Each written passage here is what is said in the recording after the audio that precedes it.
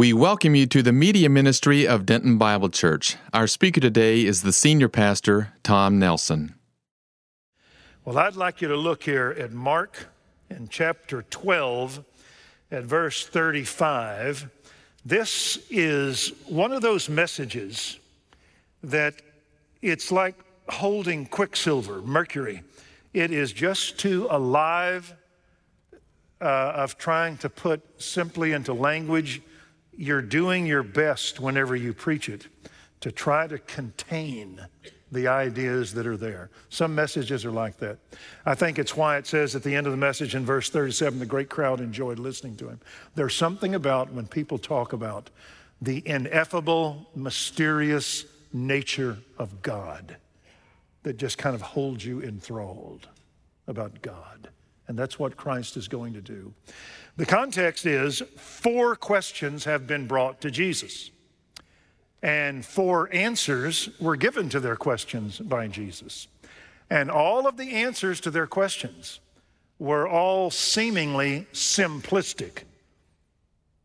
At surface level, Christ's answers were like Ned in the First Reader. Everybody knew what he was saying. But as he continued speaking, nobody understood what that text said. By whose authority are you doing these things? John the Baptist, final prophet of the Old Testament, what'd you think about him? Was he of God? Well, we're not going to say, neither am I going to say. And so my authority is that of the Bible. Should we pay the tax to Caesar or not? I don't know. You got a quarter? Whose image? Caesar. So pay it. Incidentally, give to God what is his image, and that's you. Everything goes to the king. In the resurrection, whose wife shall she be? There is no marriage in the resurrection. Say what? Yeah, we're like angels. And incidentally, concerning the fact of life from the dead, do you remember he said, I am the God of Abraham, Isaac, and Jacob? They all said, oh yeah, we know that. Am, not was, I am. They were there with him. What's the greatest commandment? What's it say? Every Jew's memorized it. Love the Lord your God with your heart, mind, soul, strength. Do this. You know, you're right, teacher. Whoever does that, they have transcended all the law and all the sacrifices. You're not far from the kingdom of God. And so Jesus took very simple verses that everybody knew, that they thought they knew, and he opened them up. And that's what he's going to do right here. The difference in verse 35 is that somebody else is going to ask the question. Whenever an infinite being says, listen up, you're about to get in trouble. He's going to ask a question. And he's going to ask a question that every Jew knew. And the Gospel of Matthew gives us a little facet that Mark doesn't. Jesus said, let me ask you a question. The Messiah, the Christ, whose son is he? And every Jew knew what that meant. Son of David. And then Jesus picks it up here in Mark. Then how is it that the scribes say that the Christ is the son of David when David himself said in the Spirit, the Lord, meaning God, said to my Lord, the Messiah, sit at my right hand till I make put your enemies beneath your feet. David himself calls him Lord. In what sense is he David's son? The Lord said to my Lord.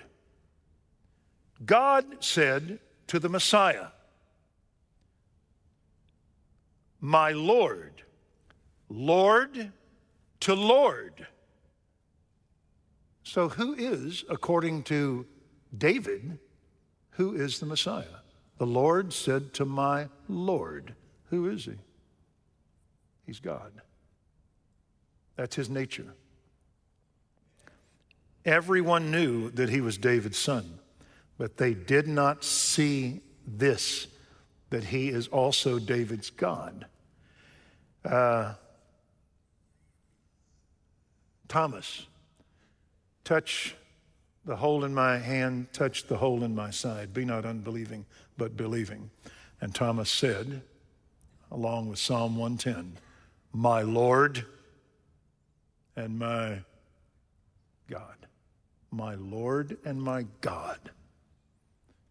And so, verse 37, David calls him Lord. In what sense is he his son?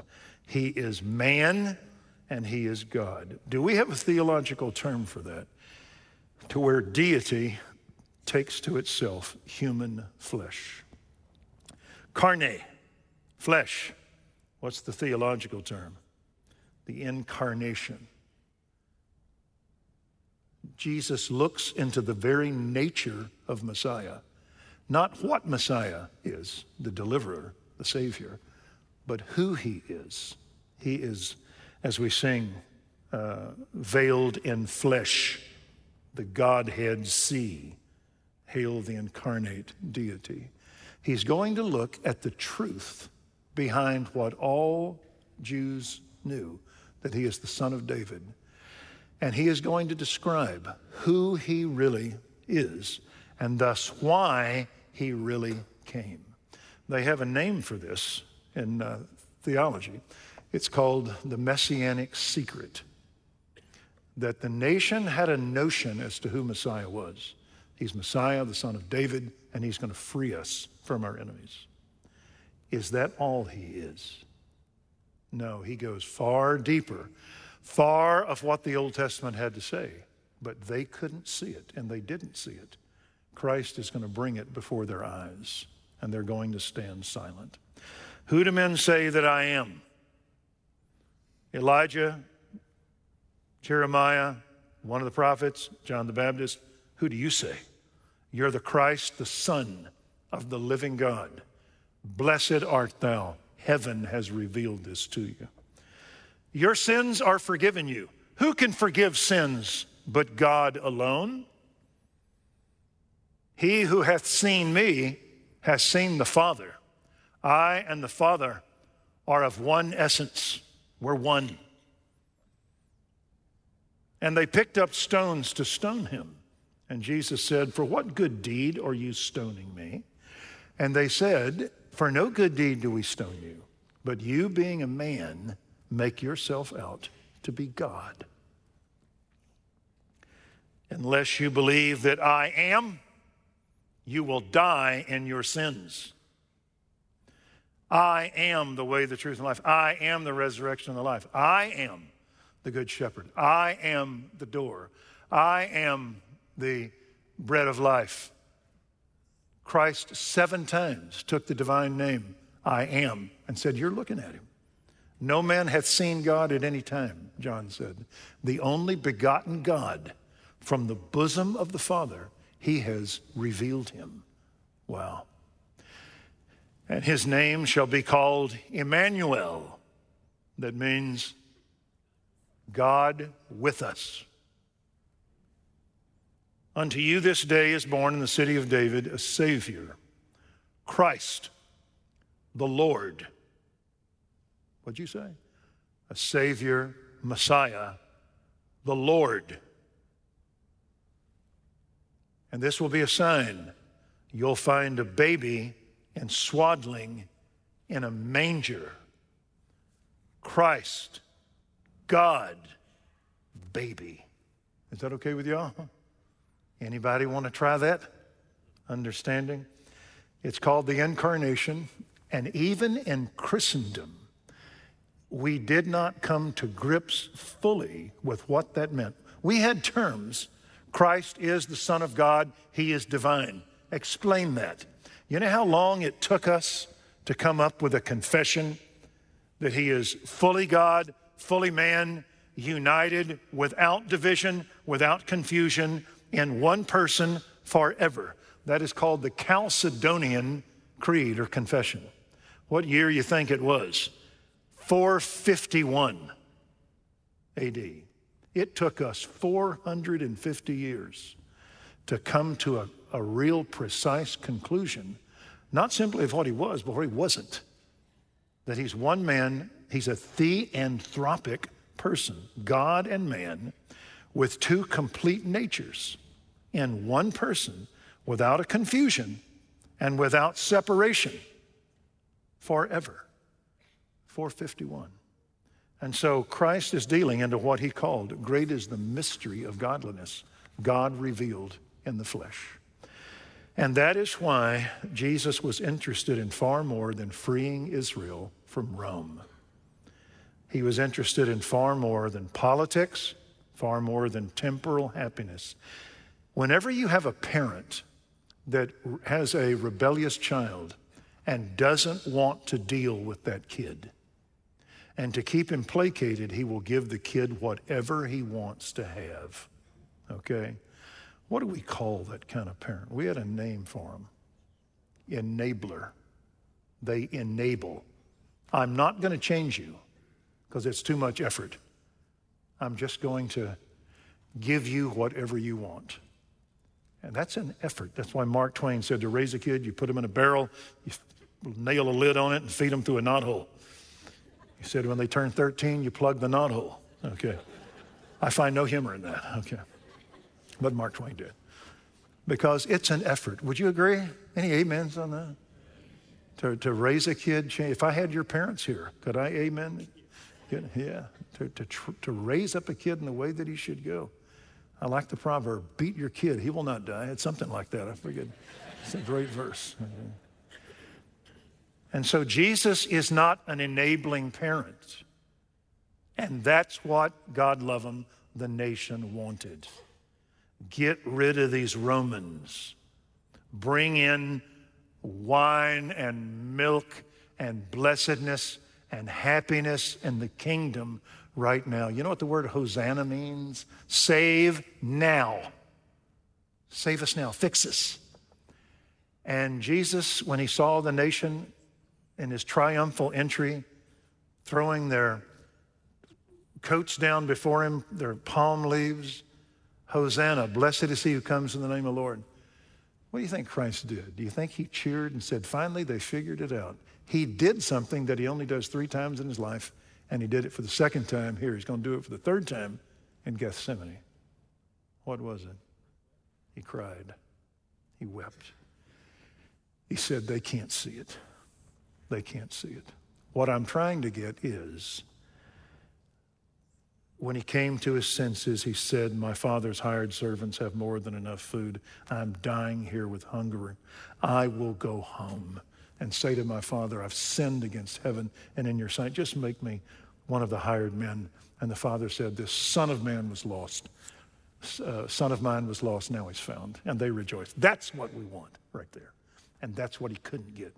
Someday, will he have a nation that will look on him whom they have pierced and mourn for him and say, blessed is he who comes in the name of the Lord? Say yes. Yes. That will happen someday, but not yet. And so they wanted an enabling parent. Just like a lot of people now that look into Christianity and say, you know, I think that's good for some people, but I really don't need it. I'm married, I make a good living, I live in a house with a lot of square feet. I really don't need Christ. And I say to them, you really don't, as long as you've never sinned and you'll never die. But he didn't come to get you to get a date or to clear up your face or have you lose some weight. He came to save your soul from eternal judgment.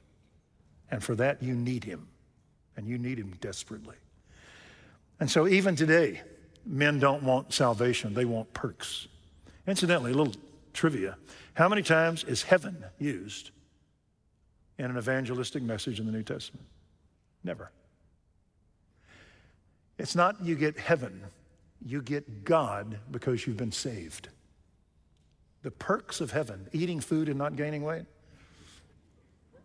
playing the harp for the first time and being on tune, okay, singing with joy, yet that comes, it really does. But the reason you get saved is not for heaven. Everybody would like heaven better than hell. You get saved so you can be forgiven of moral guilt before a holy God and thus able to enter into his courts with thanksgiving and to his courts with praise. That's why. And so this is called the higher purposes. Jesus was not just a redeemer, a savior, a political figure. He had higher purposes that the nation couldn't see. It's called the Messianic secret, and that is why they crucified him. Do you remember on one occasion he healed a guy, a couple of occasions, healed a guy, and the guy went, wow, and Jesus said, great, tell no one what I just did. I don't want people coming to me like, the welcome wagon out there. They're to come like Mary and sit at my feet.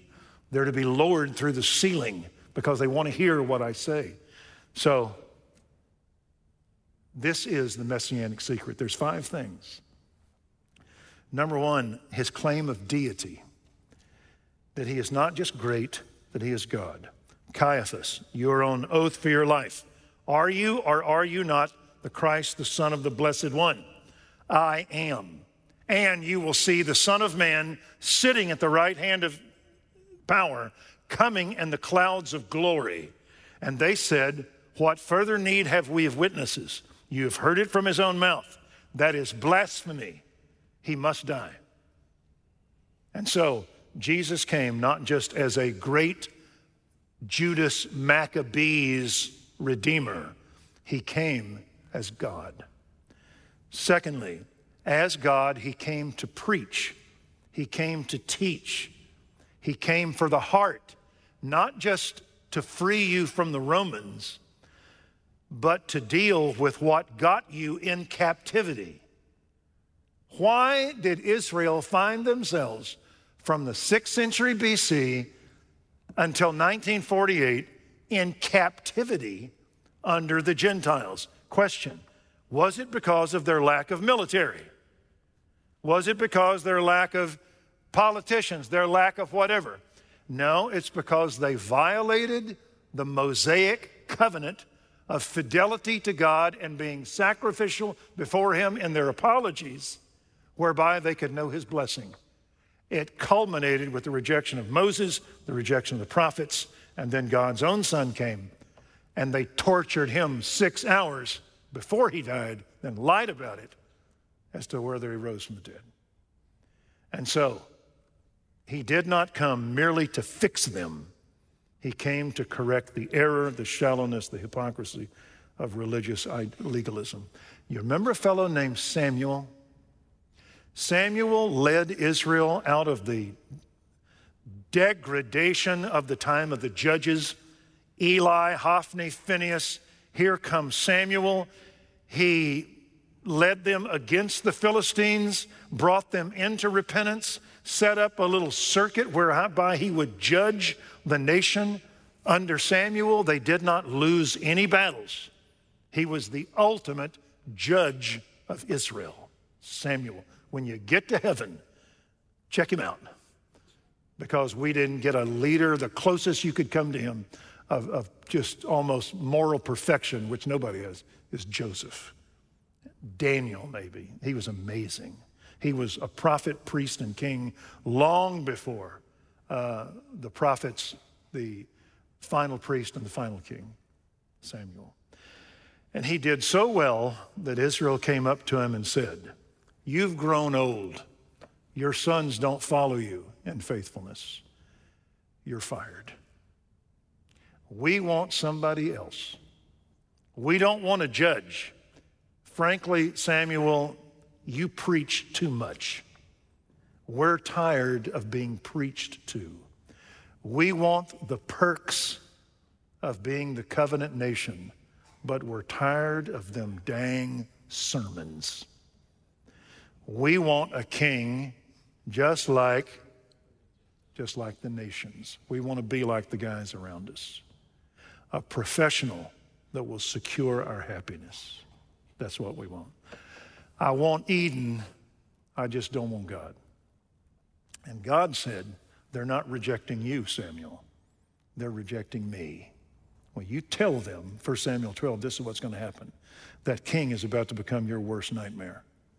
Because that's what's going to happen to politicians that don't know God.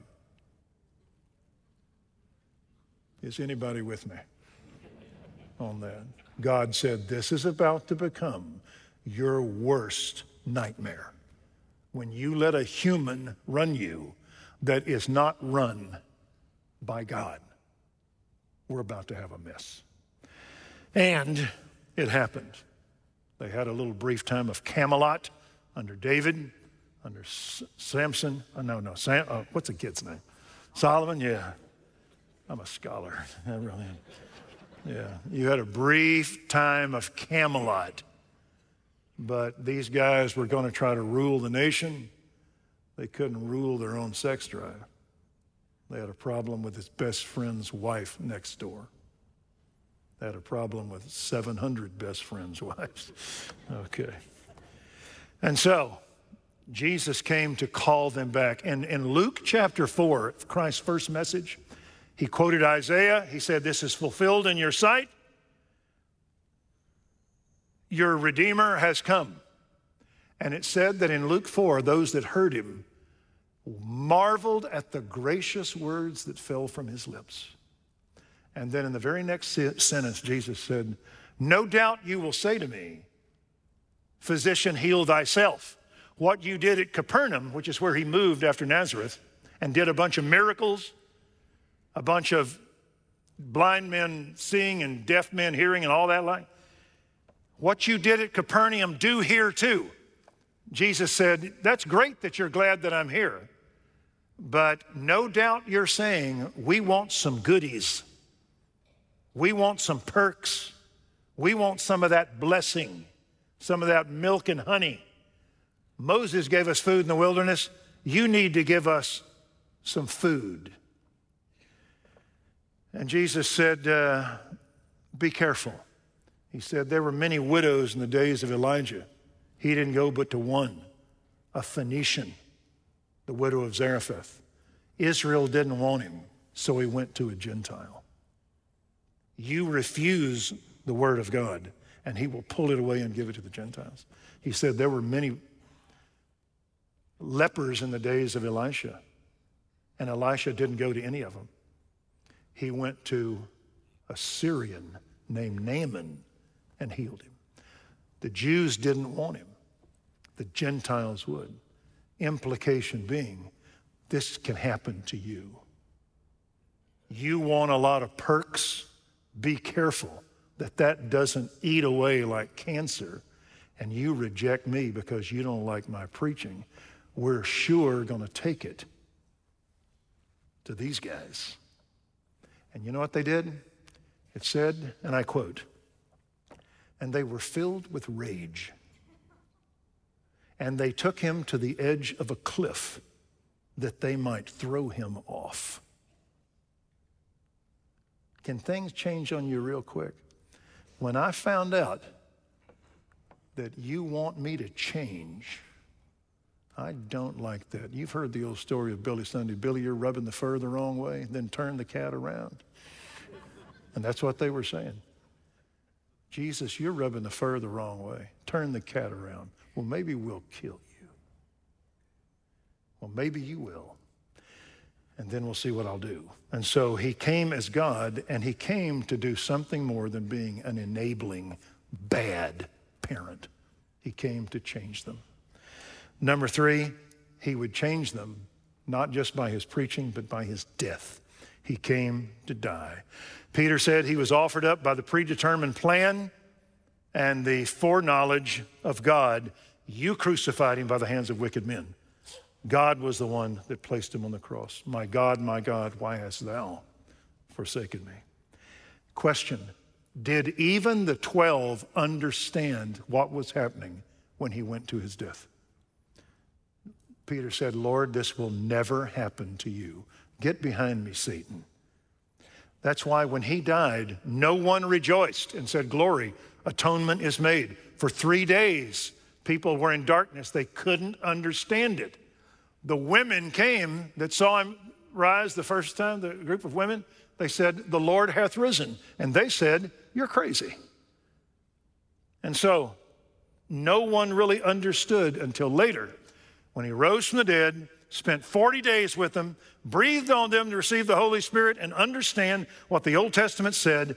And 50 days later, Peter preached an Old Testament survey on Jesus.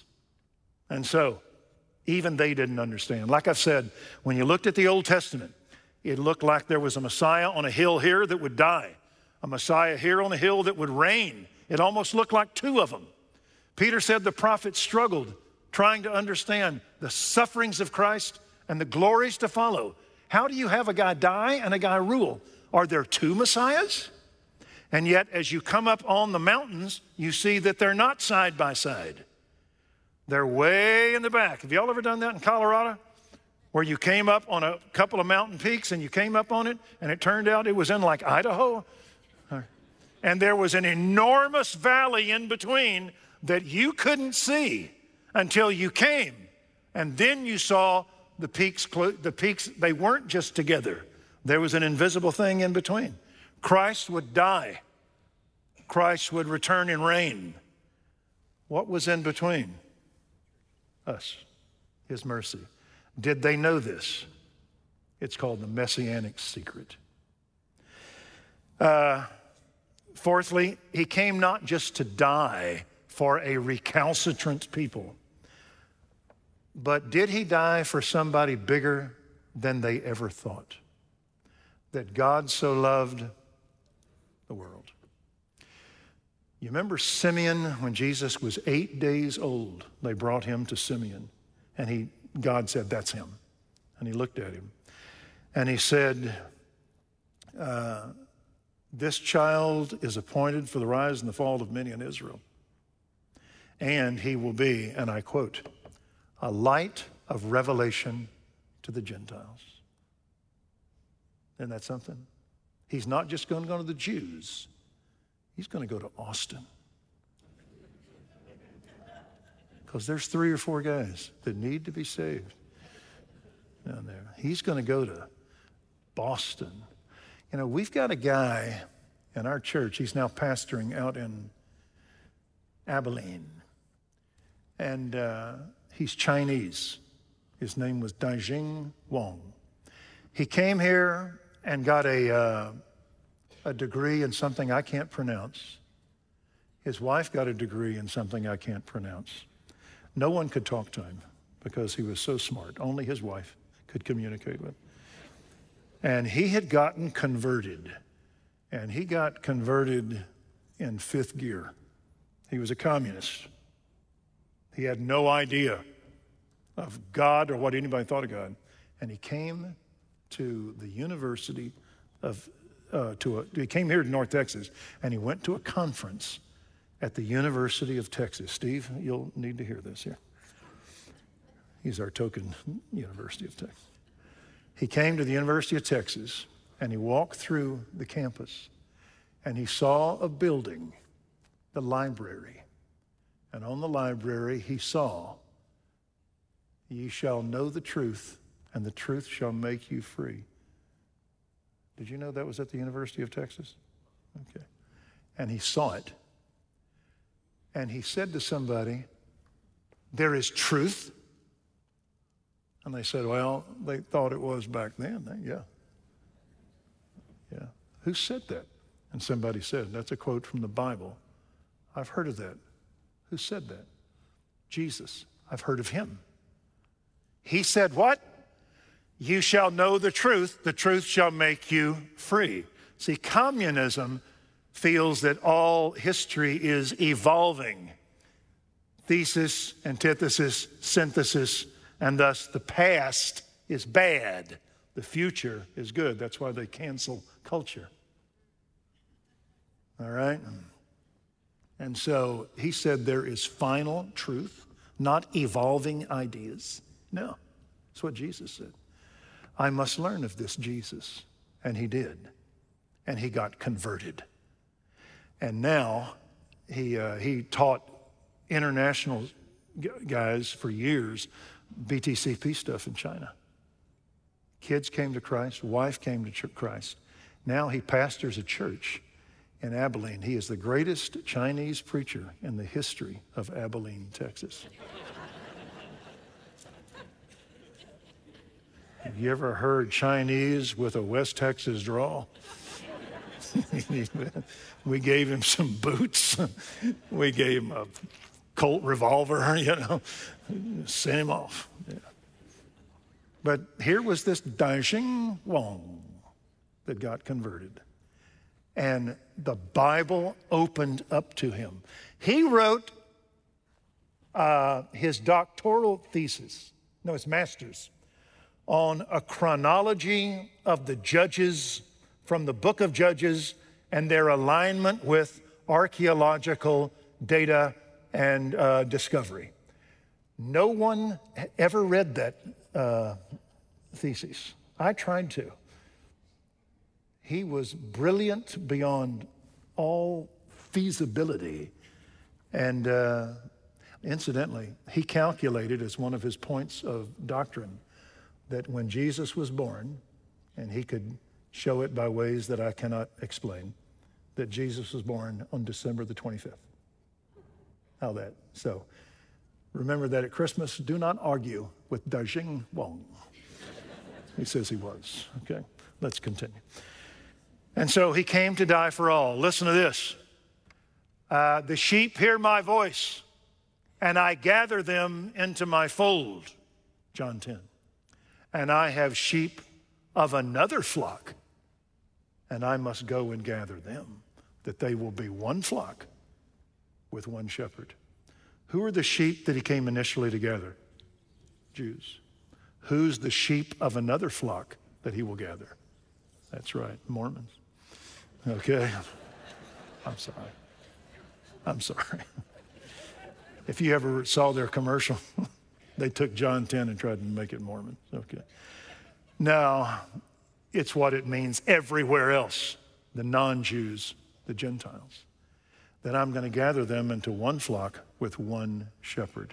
What is he anticipating? What's it called? The church.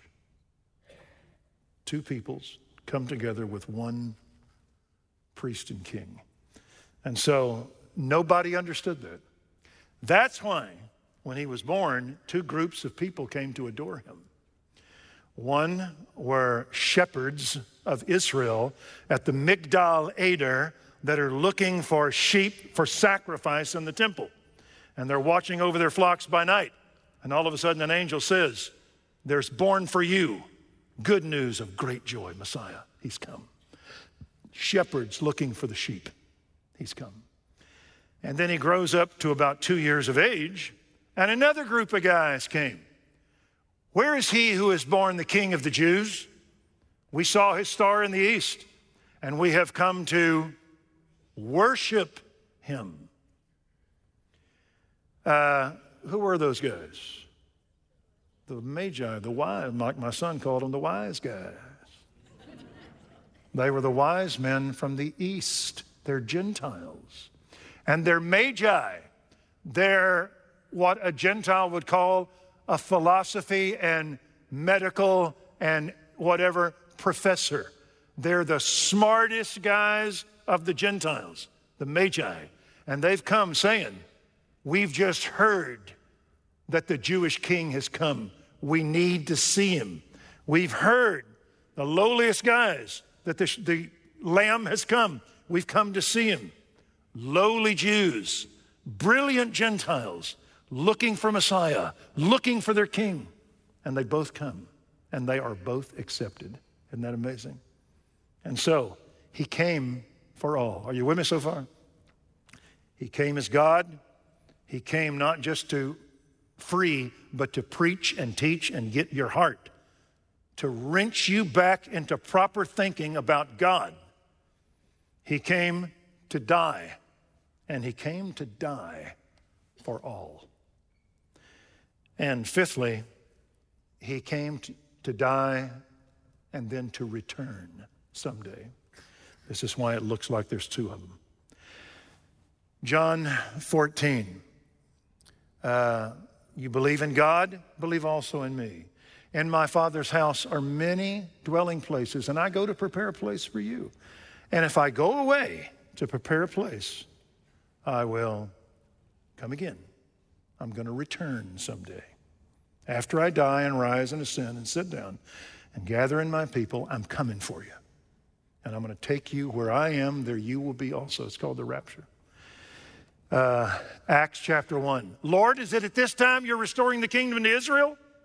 We're looking for it right now. I mean, we've waited a long time. We've been waiting 40 days. Is it now you're going to restore the kingdom to Israel?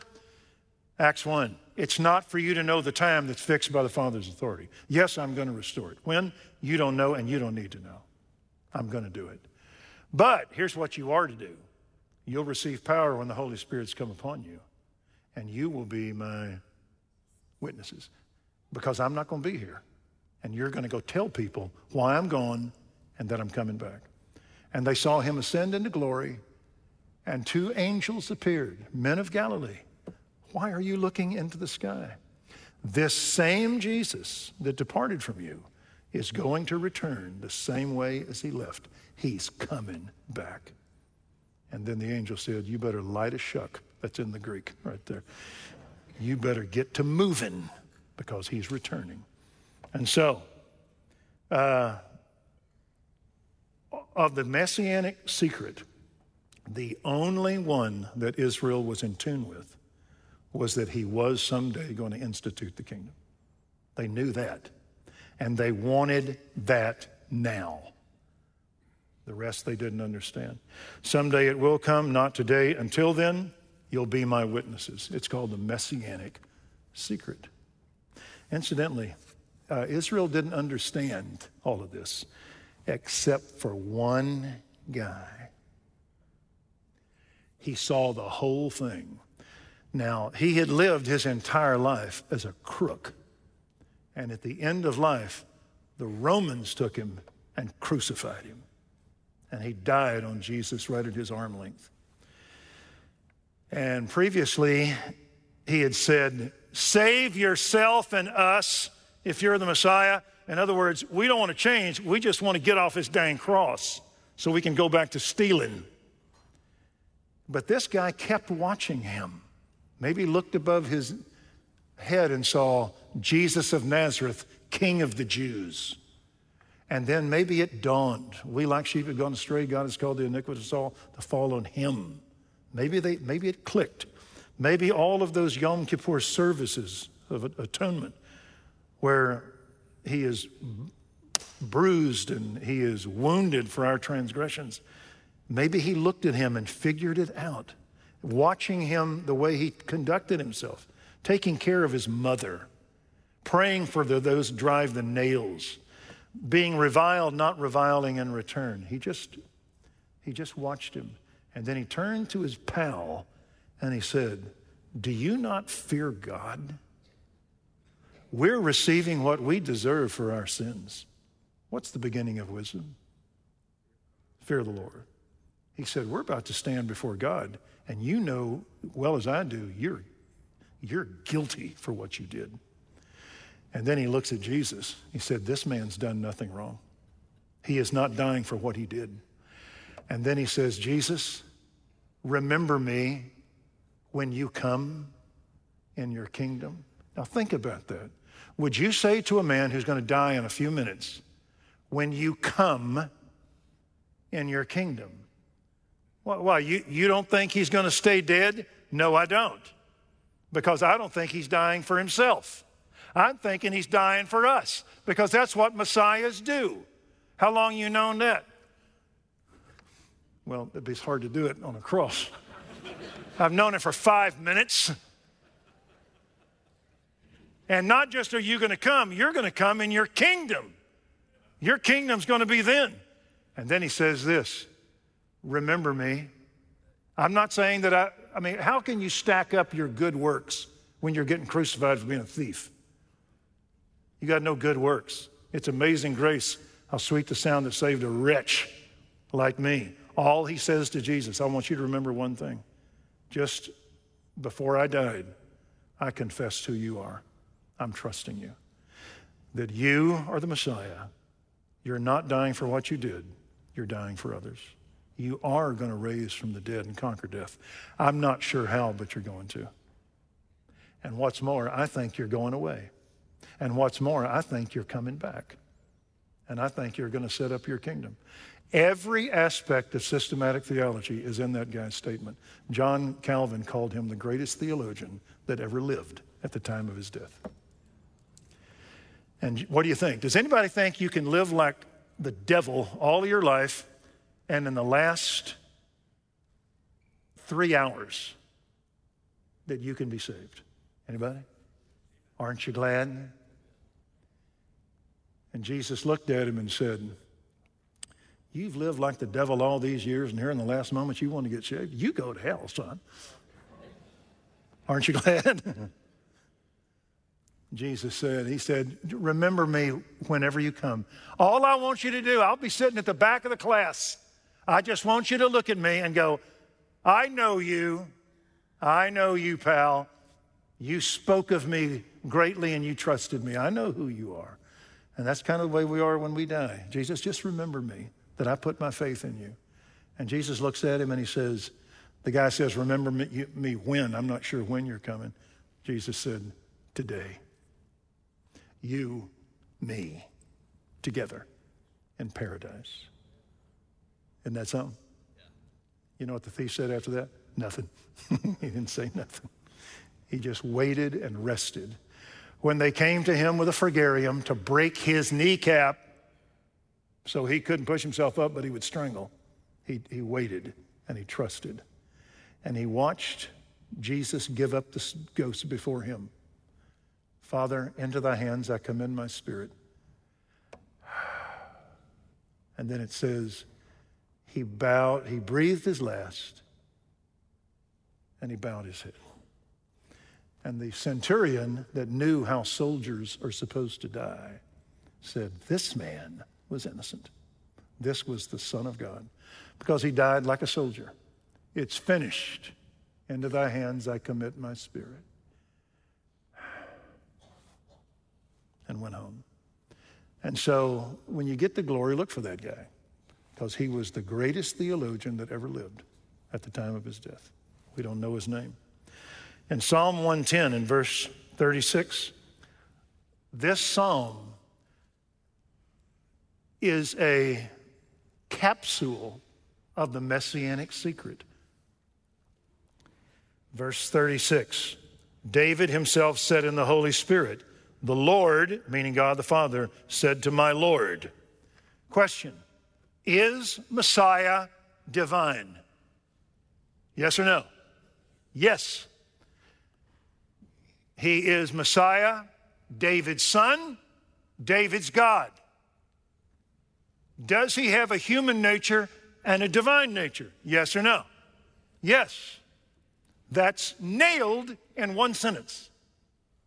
It took us 450 years to delineate it. It's nailed in one sentence. Sit at my right hand. The context of Psalm 136 is, let me think, wait just a second. Thou art a priest forever, according to the order of Melchizedek. He is an eternal priest. When he says sit, what's the one thing that a priest in the temple of God can never do? Sit. They can never sit. Because they're always offering sacrifice. Because the sacrifices are not in themselves sufficient. They're symbols of the ultimate sacrifice of Christ. And so they can never sit. This priest can sit. He's done. He only offered one sacrifice. What was the sacrifice? Himself. On Yom Kippur, he offers that, on Passover, he offers that sacrifice. And then he ascends to glory, and God says in the psalm prophetically, sit. It's over. It's finished. We don't need to do anything else. It's done. And so what you have here is his death, his resurrection, his ascension, and now he sits. That's a term for the bestowal of authority. Whenever Sarah died, she called the child being born Ben-Oni, that meant son of my sorrow. Abraham said, no, we're going to call him son of my right hand, because he's about to get it done for me, because I'm too old. Christ was, in a sense, the son of sorrow. He died, but he was the son of God's right hand, and that he sat at God's right hand, and all authority was given to him. All authority has been given to me in heaven and on earth. He will save out the elect. He will secure them. He will send the Holy Spirit. He will raise them from the dead. He will return. He will act out the justice of God and then establish the kingdom of God. And so, he is God. He is God in man. He will die as a Melchizedekian priest. A Melchizedekian priest is an eternal priest. A Levitical priest is a temporal priest. You get to be a Levitical priest because of your birth certificate. You're born of Levi. You get to be a Melchizedekian priest because you're God. The roll call on the Melchizedekian priesthood is very short. It's type and antitype. Melchizedek, Christ. Here, that's it. And so he sits, and he sits at the Father's right hand, and now he is doing the Father's business. What's the Father's business? All that the Father hath given to me, they will come to me. And the one who comes, I will not cast out. I will raise him on the last day. He is saving out the elect. The Lord is not slow about his purposes, as some count slowness, but is patient toward you, not wishing for any, meaning of you, to perish, but for all you to come to repentance. He's saving out a people. So, sit at my right hand. And then it says in the book of Hebrews, looking at this particular verse, Hebrews chapter 10, that he is waiting from that time forward. He's gathering out a people. Sit at my right hand until, will this age of salvation go on forever? No. It's going to end someday. You sit at my right hand until. It goes like this. All authority is given to me on heaven and on earth. Go therefore, make disciples of all nations, teaching them to obey all that I commanded you. And lo, I'm with you, even until the end of the age. This period of grace is not going to last forever. There's a day appointed by the Father. God hath commanded all men to repent, having fixed a day in which he will judge the world through a man, having given proof to all, and they raised him from the dead. He said, this time of mercy is going to end someday. And so he is sitting, he is waiting until, whenever the book of Revelation chapter 4 says, come up here, the rapture occurs. And then in chapter 6, the Father takes the scroll of the final judgment and hands it to the Son. And the Son barks, come, and judgment begins. And so, sit at my right hand until it ends someday with the tribulation period. And then at the end of that, he will come. And it says in 36, and I will put your enemies beneath your feet. What happens at the end of the tribulation? A return, a judgment, and the kingdom of God. How many knees will bow? How many tongues will confess? All of them. All the major news stations are gone at that point. He is going to put his enemies underneath his feet. In the Garden of Eden, things were so blissful. God was among his creation. There was no rupture. All things were under the feet of his vice-regent, Adam. And then came a snake, and a rupture occurred. And now it is our Father who art in heaven. We see in a mirror dimly. He comes, the world hates him, and he is going to someday bring all the world under his feet and take all those who hated him and put him in a place where nothing of God will ever bother them again. It's called the lake of fire. And before that happens, just like Noah in the ark, I'm going to save out the animals that I will alert, and they're going to hibernate and migrate, and they're going to come to the cross. And I'm going to get them in. And once they're all in, I'm going to shut the door, and then down it comes.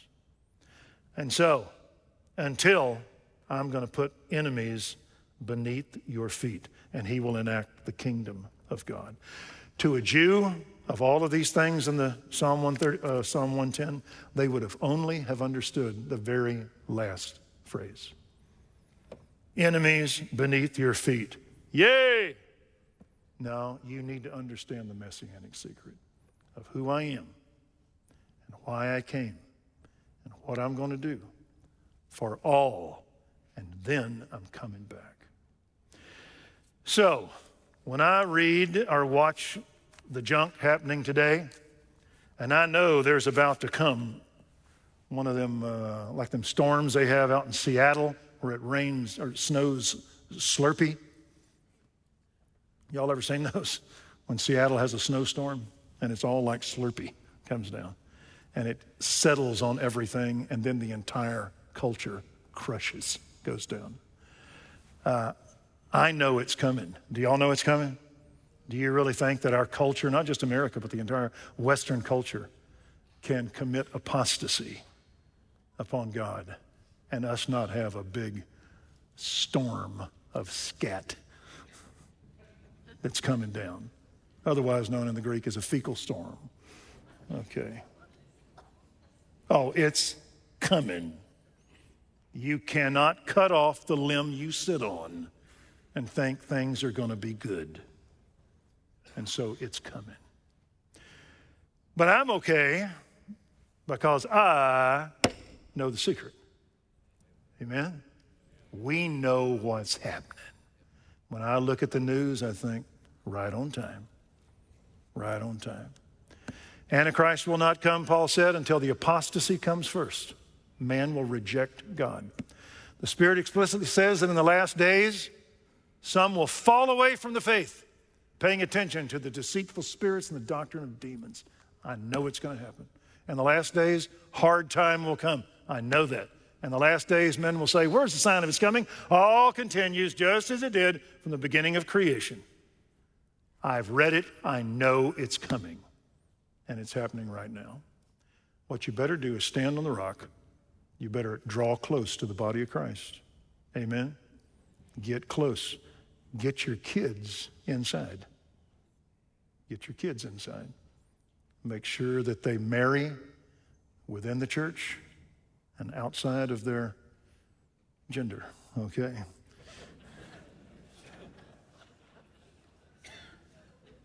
Sometimes I'm just brilliant. I don't know I'm being brilliant. It just comes to me. But you get solid. You stay in the church. You keep your head in the book and don't get stupid listening to what humans think reality is. You go to the Bible more than any time in your life. You get your kids in that Bible and you protect them and you teach them how to say 2 words. No, hell no. Okay, no, it's okay. It's okay. You teach your kids how to stand. Listen, in the Old Testament, your great heroes came from 600 BC on, when Israel was in Babylonian, Persian, Greek, Roman, whatever. And that's when the Daniels and the Ezras and the Esthers and the Mordecais and all these guys had to stand. Now that's when we're about to find some heroes. We're about to find some heroes someplace. So stand. And when it hits, you just stay close. Okay? We're going to be all right. I read ahead. We're going to win this thing. Father in heaven, we thank you for your mercies. Thank you for your goodness.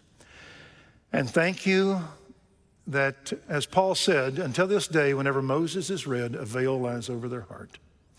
But when a man turns to the Lord, the veil is taken away.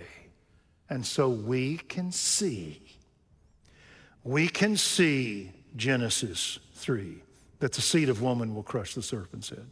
We can see the lineage of Noah through Shem to Abraham, Isaac, Jacob, David, Jesus. We see it. We know he's coming back. We see it. We know what the truth is. We don't need any mortal to tell us the infinite. God will tell us who he is.